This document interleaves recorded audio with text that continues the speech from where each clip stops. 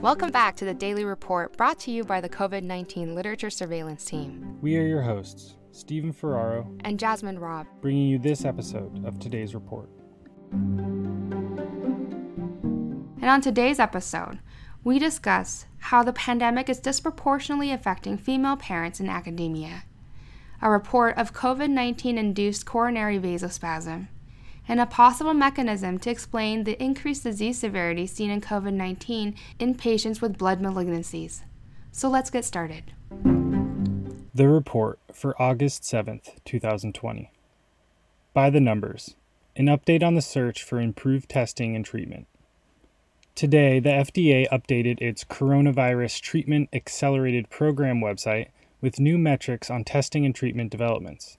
As of July 31st, more than 570 drug development programs are in the planning stage of drug development, and over 270 clinical trials have been reviewed by the FDA.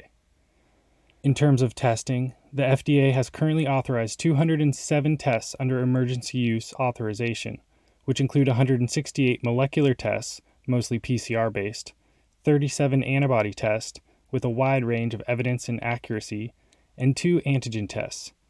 Some experts predict that these rapid antigen tests, much like the ones used for the rapid strep and home pregnancy tests, may play a critical role in expediting the rapid identification of infected individuals, which is a critical step in reducing asymptomatic transmission.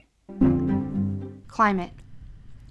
Dr. Melinda Kidd from the UNC Chapel Hill in the Department of Surgery argues that the COVID-19 pandemic has disproportionately affected female parents working in academia and/or clinical environments. She cites the reduction of female manuscript authorship, as well as drops in the number of female first authors, female last authors, and female corresponding authors from 2019 to 2020 published in JAMA Surgery articles. She suggests that protocols should be put into place to alleviate this disparity, such as extending grant end dates, incorporating offsetting work shifts, and increasing allowances for part-time work. Transmission and prevention. Canadian researchers investigated the effectiveness of performing asymptomatic SARS-CoV-2 testing of hospitalized patients in Hamilton, Ontario during April of 2020. At this time, incidents of new daily cases in the community were only 1.9 per 100,000 people. Of 125 hospitalized adults who were tested, only a single patient tested positive, and this patient had reported 2 weeks of fever and a cough. This low-yield result may suggest minimal utility for asymptomatic testing in populations with a low prevalence. Management. A retrospective collaborative study of 183 COVID-19 positive patients in China found that the increased time from symptom onset to admission, use of corticosteroids, and use of oseltamivir were associated with a longer duration of viral shedding, while the use of Arbidol was associated with a shorter period of shedding. These findings suggest the need for early admission and therapy, cautious use of corticosteroids and oseltamivir, and clinical studies on the efficacy of Arbidol. A case report from the Department of Cardiology in a hospital in Spain examined a 66-year-old male recently diagnosed with COVID-19 pneumonia who presented with acute infralateral SC segment elevation due to coronary vasospasm that was detected via optical coherence tomography and invasive vasospasm test and reversed after intracoronary nitroglycerin administration. The author suggests COVID-19-induced inflammation may result in coronary vasospasm and myocardial damage, which could be a viable mechanism in patients with normal coronary arteries on angiogram.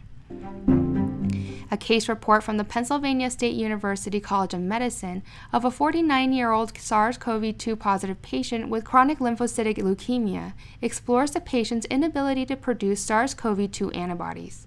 Despite a multifaceted serological approach to detect antibodies within the target period for normal production, which spans week 1 to week 6 of infection, the patient did not mount an antibody response, suggesting that antibody testing in immunocompromised patients may have limited value. R&D, diagnosis and treatments.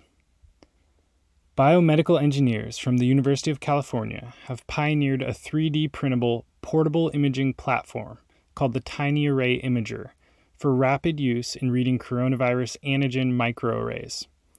The results show that this Tiny Array Imager achieved results equivalent to the standard commercial platforms currently being used.